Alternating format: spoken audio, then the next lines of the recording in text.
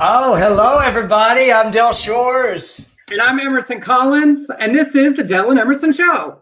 Straight talk. Real gay. Hey. Gay. Hey, how are ya? I'm so good. Y'all, I'm so excited. We have a fun show of LGBTQ news and nonsense. QAnon Queen Marjorie Taylor Greene, Tucker Carlson, a videographer villain, Gays on the Knot, a church letter that you just have to hear Del Shores read. And then we have a very special guest today, Paul Southwick, the director of the Religious Exemption Accountability Project, will be joining us to talk about their lawsuit on behalf of queer students at Christian colleges and universities. A guest that's professional. Yeah, and you know, if we have a guest, y'all, you know it's important because we don't usually like guests. I mean, we said it's just too much trouble. There's oh God, we have to send them that link, get a picture. Right. So we really are excited about Paul.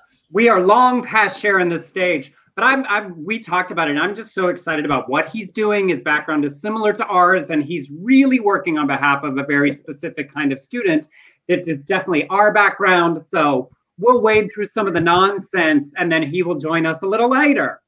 And some things that are not so nonsensical. Some important.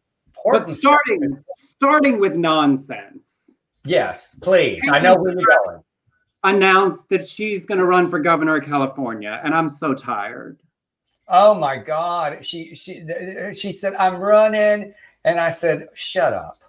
I just like, shut the fuck up. I am so, and you know, y'all, let's just be real clear. Emerson and I, you look at this show, you know how passionate we are about trans rights. We don't like Caitlyn Jenner. Well, my question is, who is her target audience at this point? Okay. Assholes.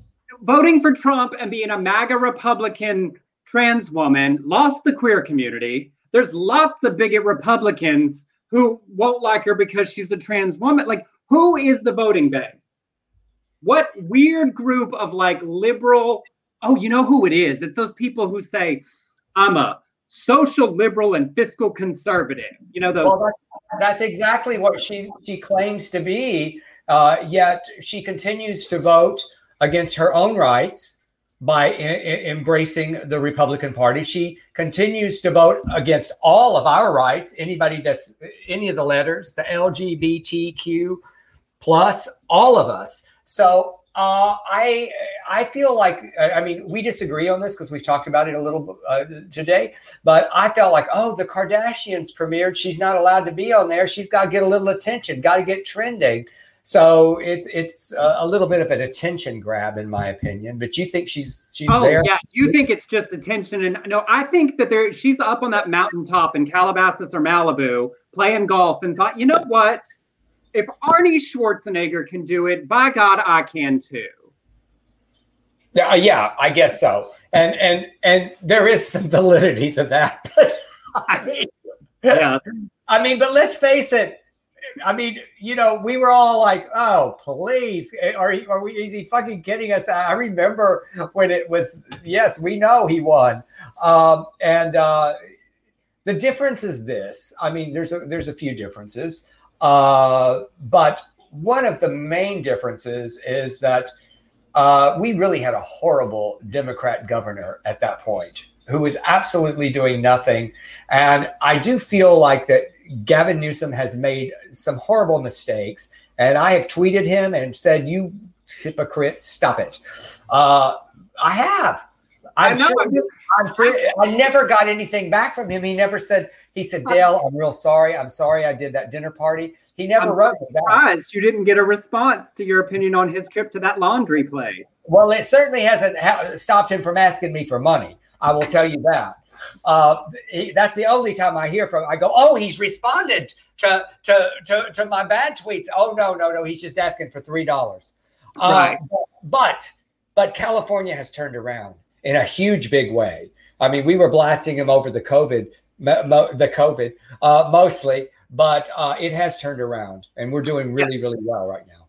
But it is, and it's good, and we have to hold even leaders we support accountable for their hypocrisy. And it was horrifying to see him out at that dinner with a lobbyist while so many people are stuck at home dealing with mental health issues brought on by being alone for too, that's really real. And that was really right. But Caitlyn Jenner is not the solution. No, Caitlyn Jenner is not the solution. And I'm just wondering, has anybody else, Emerson, you know more than I do because you follow, well, I don't know, a lot of stuff more than me. But has anyone else thrown their hat into the ring? I mean, Richard motherfucking Grinnell has not, has he? He has not said it officially. There is actually, I was reading this morning, I believe there's a female porn star, Mary something. Somebody look that up, Erica. Erica is our go-to source material. She works for the show now. She's our live show research assistant. Yes, we should just give her credit right now. Erica is part of the Dylan Emerson show. She is live research assistant. Thank you, Erica. Now, I hadn't seen, because the way the ballot works is there's two pieces to it, right? There's one, do you want to recall the governor? And if so, then who would you like to replace them with? So you have to win the recall on the ballot before it matters even who's running to replace him. Right. So, you know what, Caitlyn? Spend all your money. Just spend it. I don't give a fuck. Just spend it. Put it back in, it's something, let's just consider it a stimulus, just a stimulus for the economy that Caitlyn Jenner is running for governor of California. Sure. Yep. All right. We will stop this rant. But anyway, that's enough. And we're not mentioning it again until the actual ballot happens. Okay. That's a commitment. I'll raise my hand. We'll break it. She'll do some nonsense at a campaign event and we won't be able to not talk about it. Well, I did do something I have to admit to you this week, Emerson, and I'm sorry I cut you off, but I made a commitment for 1 week not to go to trending to see why I can tweet hate to so and so because when Tucker Carlson is trending, it's not a good reason. When Ted Cruz is trending, it's not a good reason. I kept it for 6 days, okay, and then Caitlyn Jenner threw her hat into the ring. There you go. All right, well, on to our news stories. Starting off, because this is really important and we want everyone to be able to keep their head wrapped around our bills segment of where the anti-trans legislation is. It's a mix this week, weirdly, of continuing negativity and a few surprising positive moments. I just said suppositive, like it was going to be a suppository. Did you hear that? Suppositive. Yes. But genuinely good news. In Arizona, Governor Doug Ducey vetoed that LGBTQ and sex education bill we talked about on Tuesday. He called it broad and vague and concerned about limiting sex education to 5th grade for abuse prevention education reasons. At the same time, though, he issued an executive order that went further than the legislation asked in requiring all sex education curriculum to be posted online for parents to review. So the review process will be much more complicated, but at least a win that the bill didn't pass. In Florida, the bill on trans girls and women in sports has likely died in their state Senate. The NCAA statement had a big impact. So we are seeing some states start to drop their pursuit of these bills. In North Dakota, Republican Governor Doug Burgum surprisingly vetoed the trans student athletes bill, saying it's not a problem and has too many unforeseen circumstances. And yesterday, Kansas Governor Laura Kelly did the exact same thing. So bills struck down by the governors. And in both of those states, it does not seem likely that they will be able to override those vetoes because they didn't pass the first time with a veto-proof majority. So in North Dakota and Kansas, it looks like those bills are dead thanks to their governors. And then out of Louisiana, Governor there, John Bel Edwards, has promised that he will veto any unnecessary discriminatory legislation. So it seems like some of the business pressure, the pressure from the NCAA in states that make big money from those events, are swinging the tide of some of these pieces of legislation into the negative category. So there is exciting movement thanks to the activists on the ground there and the pressure from the NCAA and businesses. And that's exciting. Yeah, that's a really good update. When you sent me this morning, I was going, good.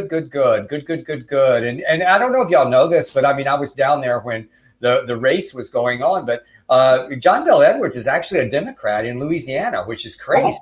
So that's helpful. That is helpful, Yes. to have that veto power. All right, and more politics. Politics. I think I said politics. I didn't mean that. This is our show about politics and suppositive things. But I will get in trouble if I say politics and then talk about Marjorie Taylor Greene. They go, Dale said politics. I said, it was a mistake. It was a mishap. So QAnon Queen, Marjorie Taylor Greene, has she's had quite a week, y'all. On Monday, she came dragging for the drag queens, just tweeting someone should be arrested and charged. Hashtag save the children over a tweet that said that children were at a drag club in LA, right here in our city. Y'all, I didn't even know that there were clubs open. It wasn't here. Oh, in Louisiana. No. Where? The story thought it was. But it was in Florida. Oh, it was in Florida. So, I see. She got confused just like I did. That's the only thing we have in common, y'all, is confusion. So these kids were just paraded across the stage by a drag queen, urging them to pose and strut for cash. The article had a video by noted bigot Angela Staten King from the Palace Club in South Beach. In the video, you can see two little girls walking and posing with a drag queen, so cute, at a show. The manager told her the kids' parents had allowed it and that their venue was open to anybody. Love and acceptance for everybody, y'all. One of the things that launched Greene to the national level was protesting drag queen story hours in libraries. She had harassed a librarian, then streaming a 90-minute video from the library complaining about these drag queens who were just tainting our children, just infiltrating them with the devil. So this week, she also spent days trying to get people on board to expel Maxine Waters. Well, good luck with that. Maxine Waters from Congress. Then Wednesday, she tweeted, "I'm glad I ran into you today, AOC, to plan our debate about the Green New Deal after I finish reading all 14 pages. Like we agreed, I'll schedule time for our debate." So y'all just know that this is going to take a while. 14 pages for Marjorie Taylor Greene. That's a lot of words. It's a lot of words. I laughed so hard at that 14 pages after I read all 14 pages. Woo! The average length of a bill in Congress is 15 pages, so she should be reading this amount on a regular basis. And it was like 14 hours later that she tweeted something like, "I read your communist manifesto." You know, communism's real big on saving the planet, apparently. And it was like 1 hour per page between the time she tweeted, "I'll read it," and when she tweeted that she'd finished. And I thought, okay, well, maybe reading comprehension, we're working on it.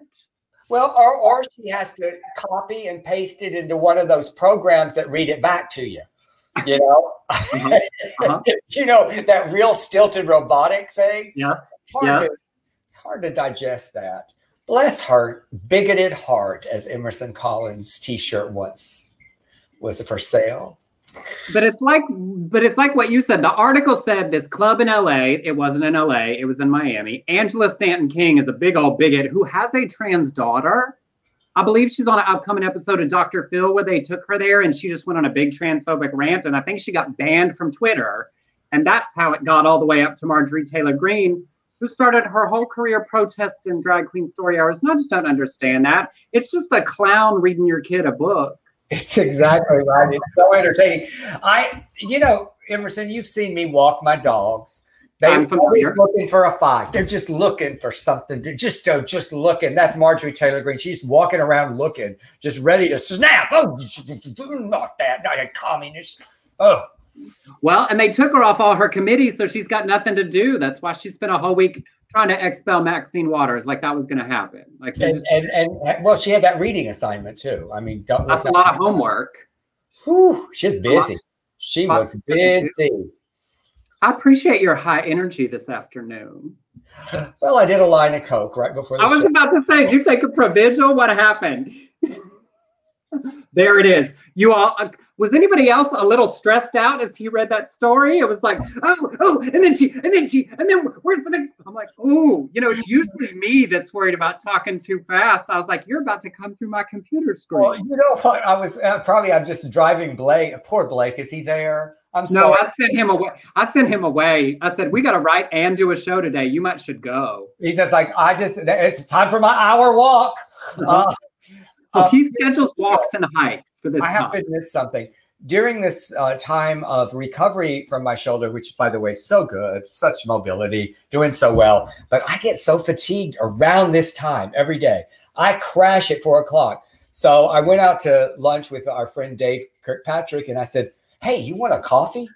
Just so I could manipulate him into pulling into Starbucks. And I, like you do, the same way. It's the same thing. I learned it from you, Emerson. Go into that app, bam, bam, bam. Walk in, it's ready for you. And so I started drinking this about an hour ago, and I'm still drinking it, and it really kicked in. So I'm sorry. I'm really sorry. I'll back down. You don't need to apologize. I'm enjoying it. It's usually me reading a mile a minute, trying to make sure we get everything in, and you own it today. I know. Rob once told us to slow down. Rob, I'm sorry. I'm so sorry, Rob. That ship has sailed. All right. Well, continuing on in the bigot brigade. I don't usually give this man any air, but this story is worth talking about this time. Tucker Carlson, one of the worst of the Fox News blowhards, went on a very bizarre rant on a recent show about a Washington Post columnist who he said was contacting old college classmates digging for dirt. On the show, he said, Jeff Bezos had one of his minions, a mentally unbalanced middle-aged man called Eric Wemple, pull our dusty college yearbook and call around and see if we'd done anything naughty at the age of 19. Well, it was shown the next day, and I'm going to show you the page of the yearbook. What was listed under Tucker Carlson in the yearbook, this little highlighted section you can't read, is where people list their activities. So Tucker Carlson was a member of Christian Fellowship all 4 years, years 1, 2, 3, 4, the Jesse Helms Foundation, and then the last thing is the Dan White Society. Now, a number of people checked online to see if there was anything else this could be in reference to, and it does not seem that there is, nor has he said anything to discount it. Dan White is the guy who murdered Harvey Milk. So whether a joke, whether some inside thing, because I'm not usually one to drag out, I don't care about people's tweets from 10 years ago. We all do better. We all learn. I've been terrible. I try to do better. But Tucker Carlson is still specifically terrible and racist and homophobic and transphobic today. So it demonstrates a pattern. But so member of a society of the man who murdered Harvey Milk, along with the mayor at the time. And activist Jeremy Hooper, who I follow, also from the same era, found a letter to the editor that Tucker had written during this time period as well, where he was extremely upset at the idea that you call anyone who objects to homosexuality a homophobe. He wrote in the letter, I, for one, think sex acts between two people of the same sex is unnatural and unhealthy. Still, I don't hate gay people at all. Some are friends of mine. I don't even feel like I misunderstand them. I just think that objectively speaking, homosexual acts are wrong. That I should be classified as homophobic because of my opinions on sexual ethics is infuriating and unfair. So even way back when, he was incredibly upset in 1990 that when he said things that were homophobic, they were called such. It's just so dark. I've made horrible jokes. I've made offensive jokes. I have learned things and done better. But that's just the kind of joke he was making in the 89, 90. And you still see that in the stories he tells on his show nightly to one of the largest audiences watching a talking head, quote, news show. And it represents a through line through his career rather than the change, that we see of other people. But here's what's the word I'm looking for? Here's the rub with Tucker Carlson is that he has done such horrible things. I mean, remember all of that radio show, the misogynistic things that he said in his voice. it doesn't seem like there's anything that he can do for Fox to reprimand him or to put him off the air because he's just too profitable. It's all about money. I mean, he's got the #1 show in the nation. Yeah. So, you know. And just saying whatever to make a big audience, you know. And besides Richard Grinnell, I don't think anyone calls Tucker Carlson that's a homosexual a friend. I mean, Tucker Carlson's my friend. I've never heard that. Never heard that come out of anybody's mouth. I mean, he managed to find those tokens that are happy to stand up and be the different. I'm not that kind of gays to come in and say something to support. Well, any gay friend of Tucker Carlson will never be a friend of mine. I'll just say that right now. I'm just going to put that out there. That's right. We should send that to them. We should write them little notes. Say, just so you know, you've lost Del Shores as a friend. Yeah. Don't come running to me if you're friends with Tucker Carlson. Do not even try. Part of me hopes Richard Grinnell runs for governor of California just so you can go to an event. Oh, I'd love to go. I'd love to run into that motherfucker over in Palm Springs. I am not above throwing a drink in somebody's face and then just running like Leslie Jordan did in that Starbucks. Come on, we gotta get. I've never been arrested, but I think I would not. If I were to be arrested, they said Del Shores was arrested for throwing a drink in Richard Grinnell's face at Hunter's in Palm Springs. I go, okay, yeah, they hauled me off. Yeah, I wouldn't want to risk it most places, but you might be able in Palm Springs to, not have the worst experience in that encounter. Yeah, maybe. All right. Well, here's a very good story, and I just love this one so much, Emerson. It's Mean Girls star Jonathan Bennett, who's so cute, and his fiance, TV host James Wan, who's also so cute, have become the first same-sex couple to be featured on the cover of the wedding magazine, The Knot. There they are. Is that the cutest thing? Bennett posted, "Thank you to everyone at The Knot for not only helping us tell our story, but for telling the story of our community. From living in misery in the closet for a decade to being on the cover of the biggest wedding magazine in the world, living loudly and proudly with my fiance is something I would never have imagined. I can only think about how younger me would feel in small town Ohio, standing in line with his mom at the grocery store and looking over to see two men in love on a wedding, that doesn't make sense. Two kids on a wedding magazine. There's an extra. Representation matters. And if you just go to Queerty and just look at the video that they posted. It's just a beautiful, beautiful love story. And it's like a movie. It's like a Broadway musical, y'all. Yes, it is. Did I calm down a little bit? You did. That was. And just so y'all know, I made a joke about I did a line of cocaine.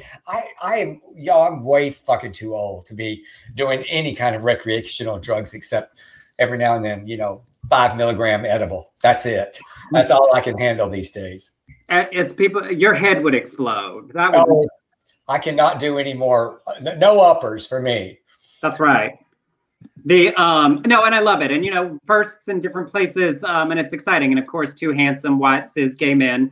But you're thinking about the wedding industry is a giant industry, and there's so many magazines, and seeing us represented there, step by step, which ties us to, because this next story represents the opposite end of that. I want to show you a photo of these two women. It's because it's very sweet. Look at that. It's just the sweetest little lesbian wedding. But unfortunately, they had a frustrating experience. Clarissa Templeton and her fiance Tegan worked 2 jobs to afford their dream wedding at a farm in North Carolina. They booked a videographer through Tolman Media 10 months in advance, signed a contract. A month out, videographer Seth Carl emailed to get to know them. Well, Clarissa wrote on Facebook afterwards, she saw him at the venue when she got there that morning. It all seemed fine. But when Tegan came down the aisle to meet her, she didn't see him and she panicked. Afterwards, the still photographer said he left because of his faith and that he didn't feel comfortable because it's a same-sex marriage. Clarissa said, I felt terrible, heartbroken, and like my heart was ripped out of my chest. We didn't even eat at our own reception. I honestly wanted the entire day to be over. I didn't want to be there anymore, and neither did Tegan. Afterwards, Tolman Media sent a replacement videographer, but they arrived hours later, of course, refunded their money, fired this videographer, Seth Curl, and promised to adopt a non-discrimination policy. But Clarissa posted later that Seth, the videographer, did know their orientation in advance and his actions were intentional. She said, our out-of-town guests, dear family and friends, were unable to attend our wedding due to COVID. They were heartbroken that they couldn't come to the wedding in the first place, and then heartbroken once again when they found out there would be no video. You know, when we talk about, you know, eating pizza or ordering a wedding cake, and of course you can just go somewhere else, but this mindset, this man said yes and then showed up to make a point. That is so far past the generic brand of bigot we often talk about. This person came intentionally to wield their faith hatefully at somebody, to intentionally make their day worse. Just a vile human being. And when you go back to the message of Christ, which is, you know, this atheist practices that it's about love. Ultimately, it's about love. And the fact that he, you know, they always say, what would Jesus do? What would Jesus do? He would not act like that. He would not act like that. He would have brought those 12 disciples and they'd been making wine for those lesbians. Yeah. Well, and you think about, and it's shameful. And they cannot get it back. You know, there is now no video of that day. This is a day for the rest of their life. And they will always think about this man will be tied to their memory of their wedding forever. That's the part I hate for them. You know, when you have something happen on a certain, you know, the day a parent dies, you know, tragic events become tied to things, and that this man will forever color the day of their wedding.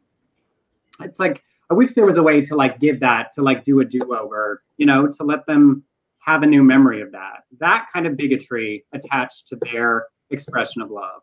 I wonder if Seth Carl has been, besides being fired, if he has had any other, you know, hate spewed back at him for this. I mean, they released his name.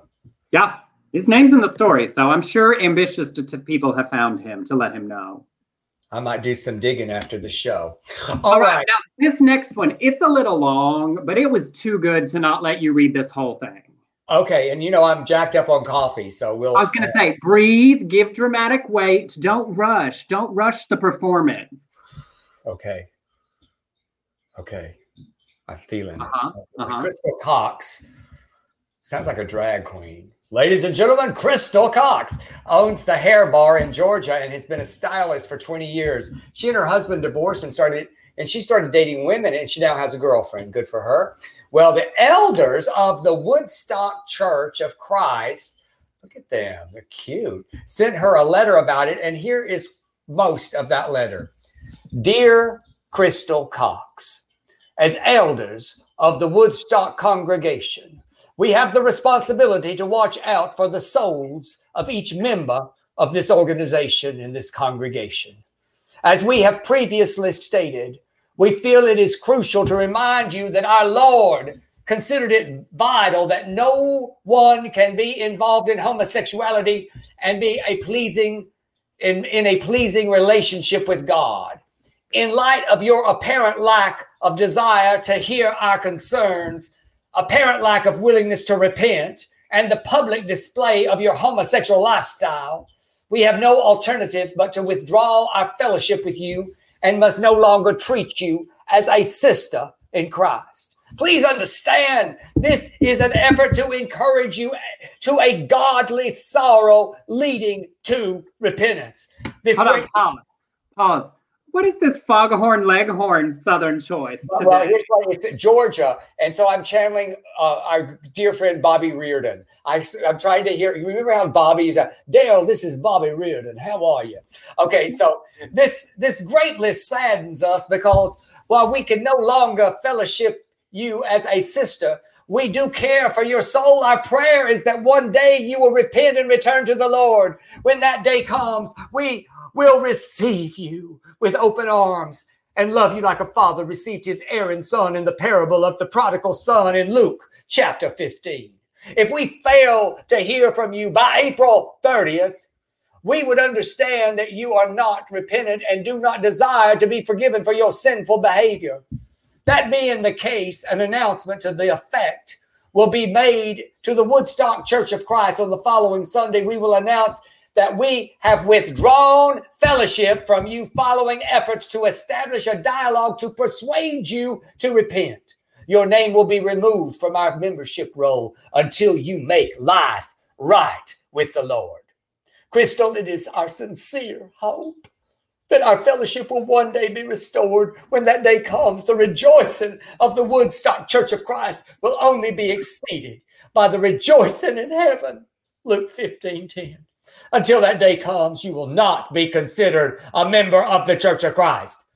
In Christ's service, the Woodstock people. Crystal will not be returning to the Woodstock Church of Christ. I needed to include almost the entire letter today because first off, Crystal's fine, but the number of things throughout, first of all, I see these 4 men and they signed it, and Crystal posted the letter on her Instagram with the letter, their signatures, and these men's phone numbers underneath their names. I'm not posting it because I just can't imagine the phone calls and texts these men must have gotten, and one, good for her. But they put a deadline on her salvation. If we do not hear from you by April 30th, it will be in the morning announcements that we can no longer fellowship with you, but we will welcome you back like the Lord like he welcomed back the prodigal son until that date. I was like, all we were missing was killing the fatted calf.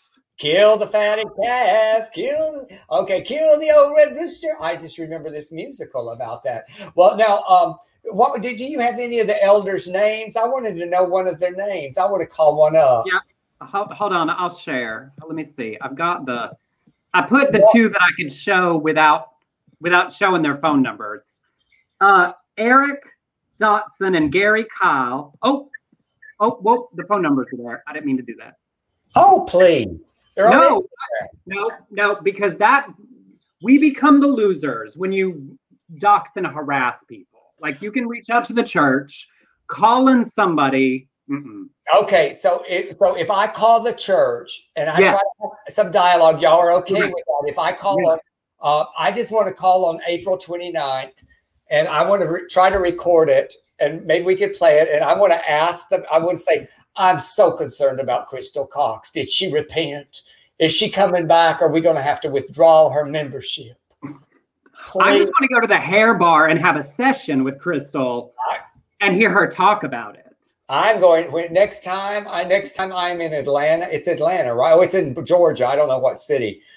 Maybe Woodstock. I think it's like suburb. It's Atlanta area though. Yeah. I just might have to go get my lashes and brows dyed by Crystal, and we might just sing hymns and change them to drinking hymns like we. Look, you inspired everybody. They said, let's all call. Leanne said, I called the Woodstock Church and left a message. They have taken down their website. I think all of their social media has been turned off since Crystal published the story. Can I just say, yay, Crystal, yay, Crystal. Absolutely. But also the goal of these 4 men, they sat around and they thought they sent her the most loving letter. I always go back to, it's that love the sinner, hate the sin bullshit again, where it's like, we care for your soul while we are also giving you a deadline past which you are no longer welcome in our community.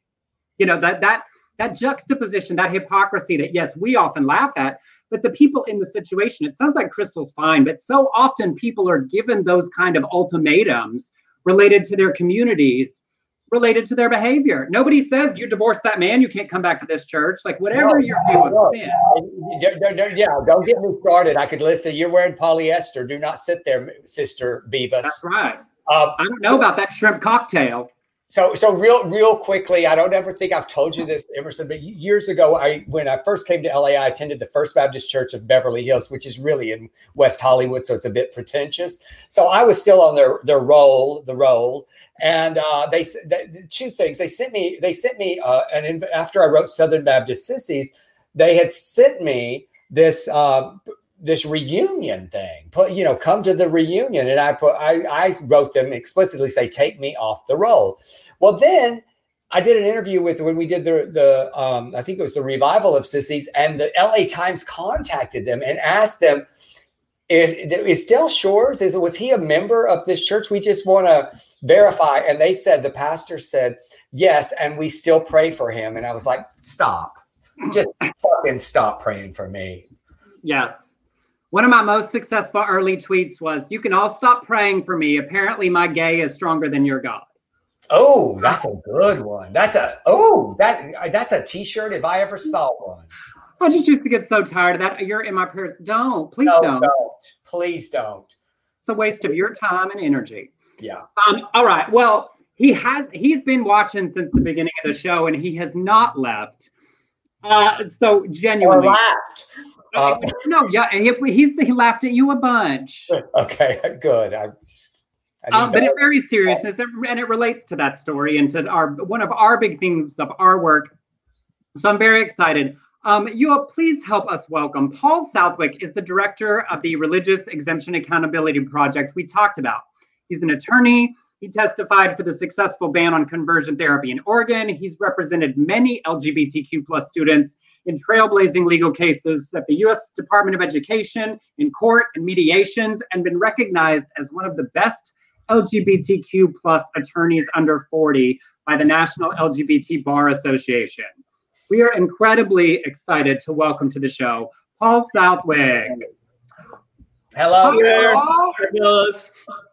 Well, hey, thanks for that great introduction. I'm glad we didn't run you off. Yeah, no, you guys are really smart and entertaining. So this has been a lot of fun. Yeah, you were like, after 5 minutes, you go, "Ooh, what did I get myself into?" Right. We promise we'll be professional-ish. Your background actually matches a lot of ours, doesn't it? You went to George Fox before becoming an attorney, right? Share with the people how you got to here. Yeah, so I went to a conservative Christian college, small little liberal arts school out in Oregon, and I was closeted at the time, doing what we called struggling with the sin of same-sex attraction. That was, we always like to use that term. And it got real bad. It got really, really bad. And I had some panic attacks. And so I had to talk to my campus pastor, and he said, your struggle is with the devil, and we're going to put you in conversion therapy. And so that's what I did. How long were you in it, Paul? 2 years. Wow. 2 years. It was a program. It was the first time I met other gay people. So that was kind of cool. But I was a little scared. And it was very religious. It was one of those Exodus International affiliated ministries since shut down. So I did that for 2 years, once as a student and a year after while I was teaching part-time at the university, and just worst time of my life. Completely. Yeah, it's always interesting to me that a lot of the those that created and worked for Exodus International ultimately married each other and then came out lashing against Exodus International, which they just proved it don't work. That's right. Yeah, so it didn't work. Eventually I got out of there, went to a secular law school where I learned about the world for the first time. There's more than just the Bible. And came out, accepted myself, and I came back pretty angry. And I said, look, what you guys did to me was wrong, and you should stop doing it. And they kind of said, oh, okay, well, we'll listen to you. Years of listening and no changes. You out. Mm-hmm. No changes. No changes. And what kind of law did you start with? Did you start right into this, or did it dovetail? Well, when I went to law school, I was still in that fundamentalist Christian bubble. So I don't know if you've heard of Alliance Defending Freedom. They're a right-wing hate group. Well, I worked there my first year after law school. Yes, because I was in it. I was in deep. I was at Family Research Council. I was at Alliance Defending Freedom, National Right to Life. I wanted to be, their champion in the legal field. And then everything fell apart about, coming to terms with my identity. So I didn't know what I was doing. I got a job at a law firm, big law firm, doing big commercial litigation type cases. And then about 2 years in to that, I started representing some queer folks out on a pro bono basis. So that was about 10 years ago.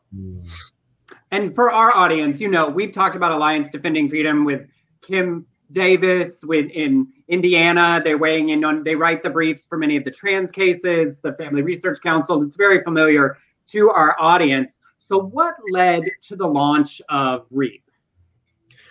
So it's essentially a few factors coming together. If you look back over the last 10 years, you'll see story after story of a queer kid getting expelled, of a trans student getting denied housing, of a lesbian being sent to conversion therapy. And for a while, I was representing these kids, and it was, maybe a one-off, one case here, one case there. Well, 10 years ago, the world was a very different place. That was before marriage equality. The world didn't like us inside of the church or outside of the church. Right. It didn't matter. It didn't matter. Well, now the world loves us. And even the church, broadly speaking, loves and has recognized that queer people deserve dignity. But there are a few spaces in America where there are powerful institutions that have a lot of money and big time lawyers behind them at ADF and other places, that they're continuing to operate like it's the 1940s. Right. And it's just as oppressive. I think of it as like it's like a bastion of oppression in the middle of a country that finally we have civil rights. And so, what is a young person to do? They watch Netflix. They see queer people on TV now looking happy. They see outside their dorm all these queer people doing their thing, and they have to be scared. They have to be quiet. They get turned in. I'm hearing stories over and over, Emerson and Dale. Kids, roommates are turning them in, snitching, and then they get expelled for being gay or being found out to have a girlfriend or boyfriend. And so it's big. It's a big, widespread problem. And you think, we go back to our good friend Levi Christ, who was at Belmont, and his senior year there, he had also gone through a lot of conversion therapy, and then he decided to deal with it. And his roommate turned him in. They expelled him, and he was just short of his. And this was what, Emerson, 20 years ago, or maybe. And then, and I mean, 20 years ago that was happening, but it's still happening, y'all. I mean. It's still happening, and so good for you that you're repping these, and you've created like this civil lawsuit now, right? Yep. And where are you in that? Where at what point of the journey are you with it? Sure. So as soon as I realized that this was really a widespread thing, we wanted to first we did a survey, and we found out that there are over 200 Christian colleges that discriminate openly and continue to expel people in the United States, and they're all taxpayer funded. And so that is the issue that we have a legal hook for is, if you're going to discriminate privately, okay, maybe, but do it on your own dime. Don't do it with taxpayer money. And if you take taxpayer money, then you should be subject to Title IX. And so our big lawsuit is a class action on behalf of the over 100,000 queer and trans students who today attend colleges that say their identities are sinful, are evil, that there's something wrong with them, that they can't date, that they should live a life of celibacy or conversion therapy. And so our case says, Department of Education, Biden administration, please step in here, and court, please step in here and allow these kids to get some basic protection. And I see that you're representing a couple of kids from our, Emerson and I are both Baylor grads. Yes, so, I spent some time on the campus. And oddly enough, I don't know if you realize this, but we aren't their proudest sons. They don't seem to reach out to us for like seminars or acting classes or anything. How that is. Never done one of my plays. Never did Sorted Live. They did. I did get a text the other day from a sweet girl asking me if I'd made my pledge for Giving Day, and I wrote back and said, well, when you give official recognition to the LGBTQ organization on campus and allow same-sex spouses to have the same healthcare benefits as opposite-sex couples, I'll be happy to consider that. You let me know. I posted it on Instagram, and I had several other Baylor alumni friends showed that they had done like the same conversation. Good on you. With the same girl's name. I thought, this poor girl doing her work study did not know what she was in for when she signed up to Text Bank today. Well, right. Real quickly, I want to tell Paul that years and years ago, it was right after Matthew Shepard was murdered, and I'd given a lot of money to Baylor over the years because I got a free ride there, and I was very grateful. And they called me for my annual donation, and I said, I just want to know, what are you doing for your LGBTQ students? I need to know that in light of what's going on nationally with this with Matthew Shepard's murder. And this girl goes, oh, this is Baylor. We don't have gay students here. And I said, well, I think you may. I think there may be a few. And she said, well, maybe in the drama department. And I said, well, she's not wrong. I said, I'll just give directly to the drama department then. And I can say there was entirely too much talent in the choral music department. But I did want to ask, seriously, you're representing students and alumni from some 25 institutions in 18 states. How did you find the plaintiffs? Yes. The specific ones. Sure. Well, a few of them I knew ahead of time. And then I embarked on what we have called my rainbow road trip across America. And I took my Tesla from Portland, Oregon, starting in January of this year. And I stopped at 30, 40 different campuses all over the country. And I met with the young people there and I interviewed them and I asked some of them if they'd be willing to be plaintiffs. Some said yes, some said no. Then they would talk to their friends or they would tell me, oh, hey, I know someone over at such and such college the next state over. And then I would go over there. So I spent about 2 months on the road doing that. And afterwards, we had 33 plaintiffs from 25 different colleges, including several in California. So I want to ask you, since you did that, has there, because I know that there was fear with a lot of them who said no, because they thought there would be repercussions. Have there been repercussions against these students, or do they feel protected and empowered by being a part of this lawsuit? That was a very big concern. And in fact, 3 of our plaintiffs are using pseudonyms. So they're not using their real names, and the photographs will be taken of them are from the back so that they cannot be identified. And they go to some of the institutions that are the worst, cruelest offenders. Because you got some institutions like Baylor, which is kind of like the happy, nice, discriminating institution. Yes. And then you have really bad, dark places like Bob Jones University and Cedarville University, where they will just kick you out at the drop of a hat and your family will disown you and you will be homeless. And so those kids, we are very concerned. And so we've maintained their identity as a secret. For the rest of the kids who are still on campus, by and large, they have felt protected and empowered by having this larger community.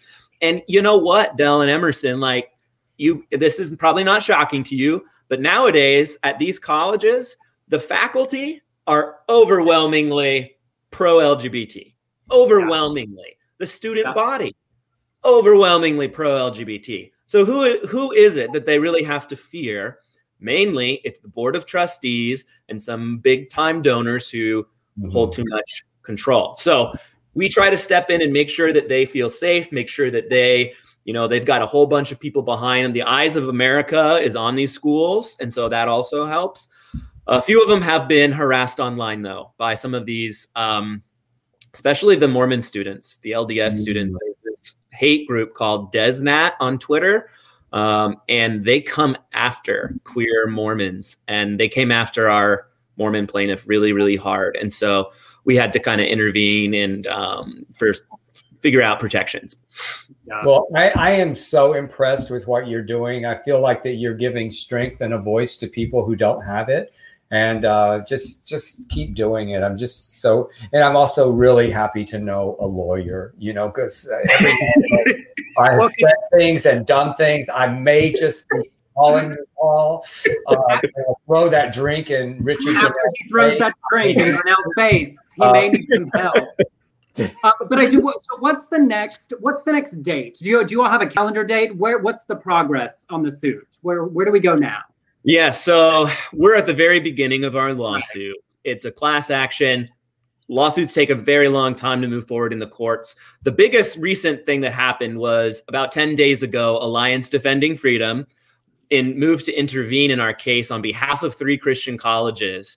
And they're essentially saying, well, we don't think that the Biden administration is actually going to represent our interests. So we want to come in here and have a say in the litigation. So we're going to be briefing and arguing that the Department of Education and the Office of Civil Rights have yet to tell me what position they're going to take. My hope is that they take a position that says, we're actually not going to defend the religious exemption to Title IX because we agree with you that it is unconstitutional. But they have until June 8th to decide what their official position is going to be, and that'll be a telling date. Okay, great. So if our audience wants to be useful to you, yes, is writing letters to the Department of Education, what's the things we can do proactively? Donations. Sure. Yeah. So our organization is called the Religious Exemption Accountability Project. Our website is, look at that, thereep.org. Thank you. That's beautiful. And yes, we would appreciate contributions. I would say that for folks who can't donate, or even if you can, what we're trying to do right now is get as many stories of discrimination as possible. So if you or someone you know went to a Christian college and you have a story to tell of discrimination, please email it to us. Go to our website and you can email it and we'll connect with you, because we want to show that this is not just a few people. It's not just 33 plaintiffs in the lawsuit.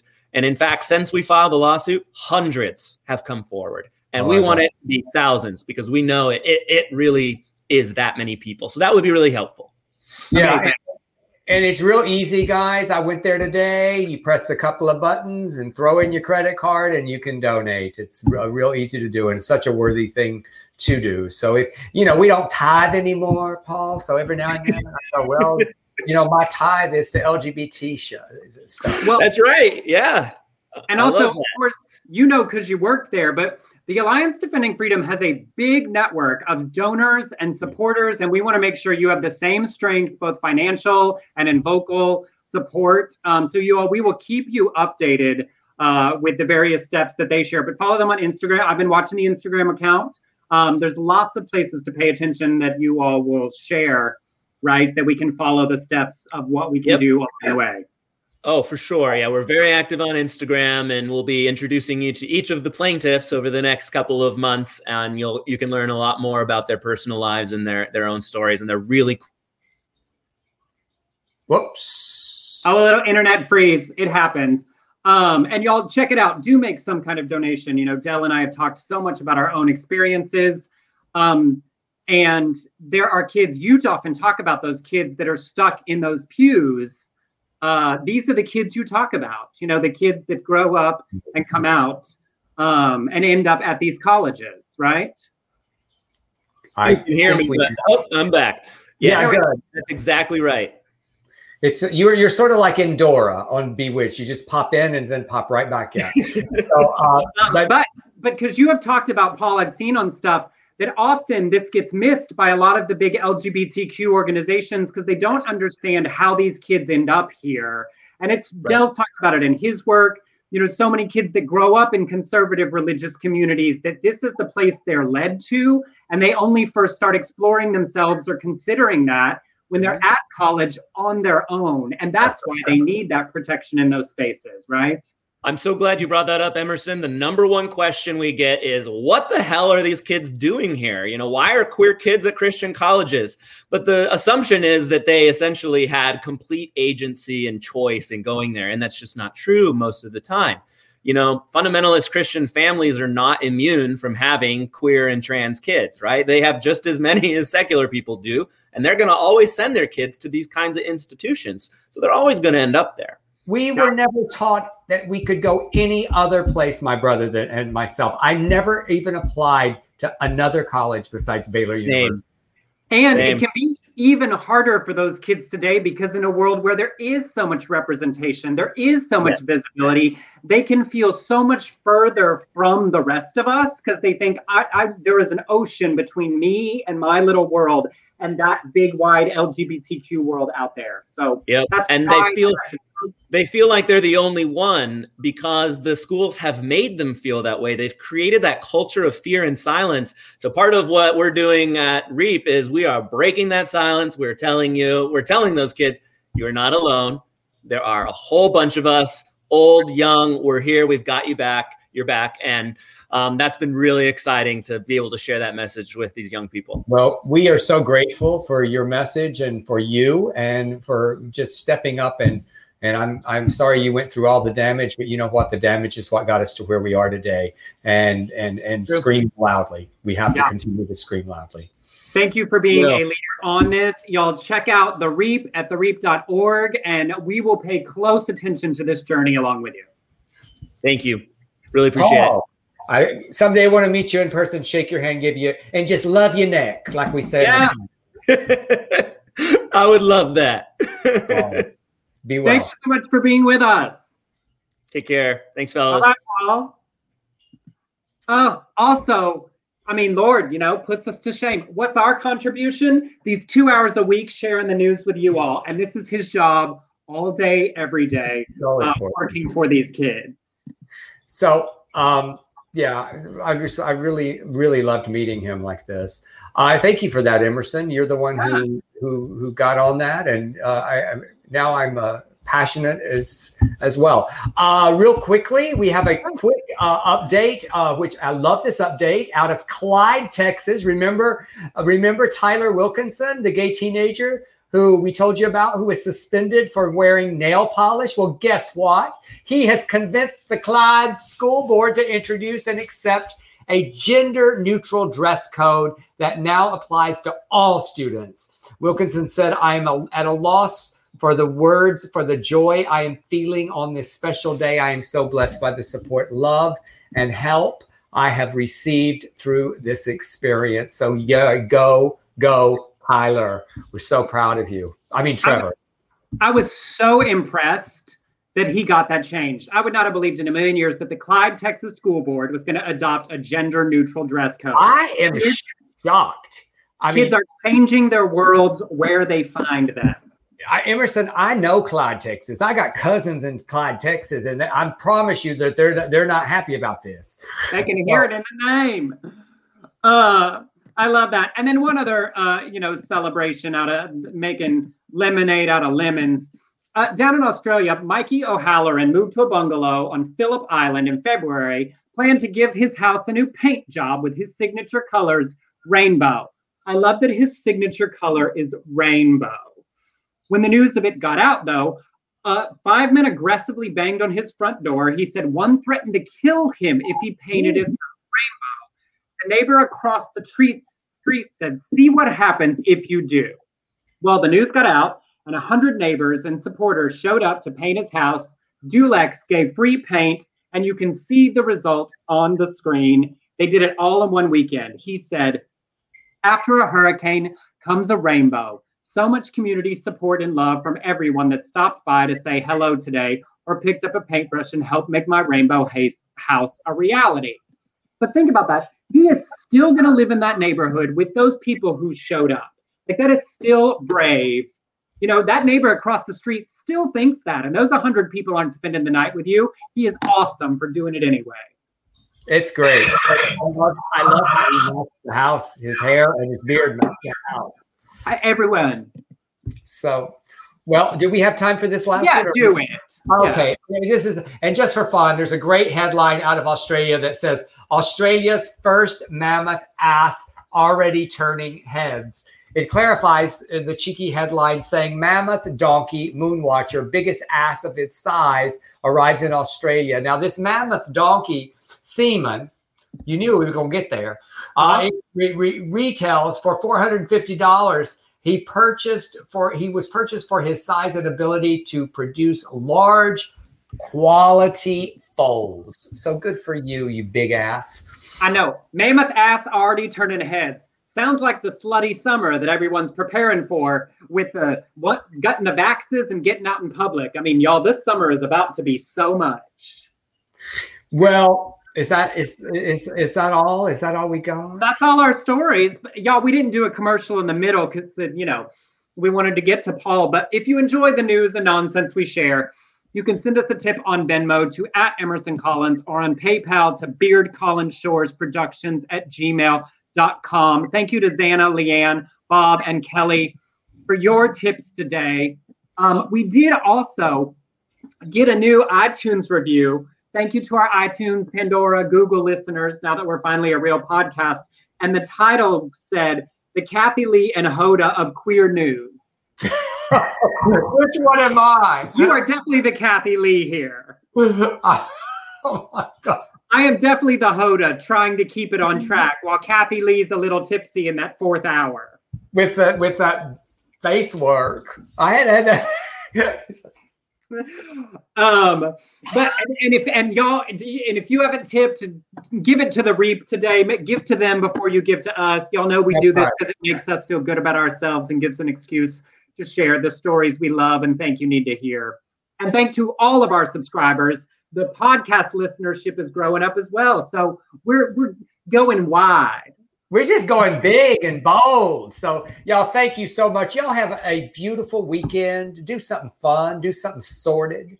And we Treat will. yourself. Yeah, we'll see you on Tuesday. And we'll be back on Tuesday with all the news and nonsense. Bye, y'all.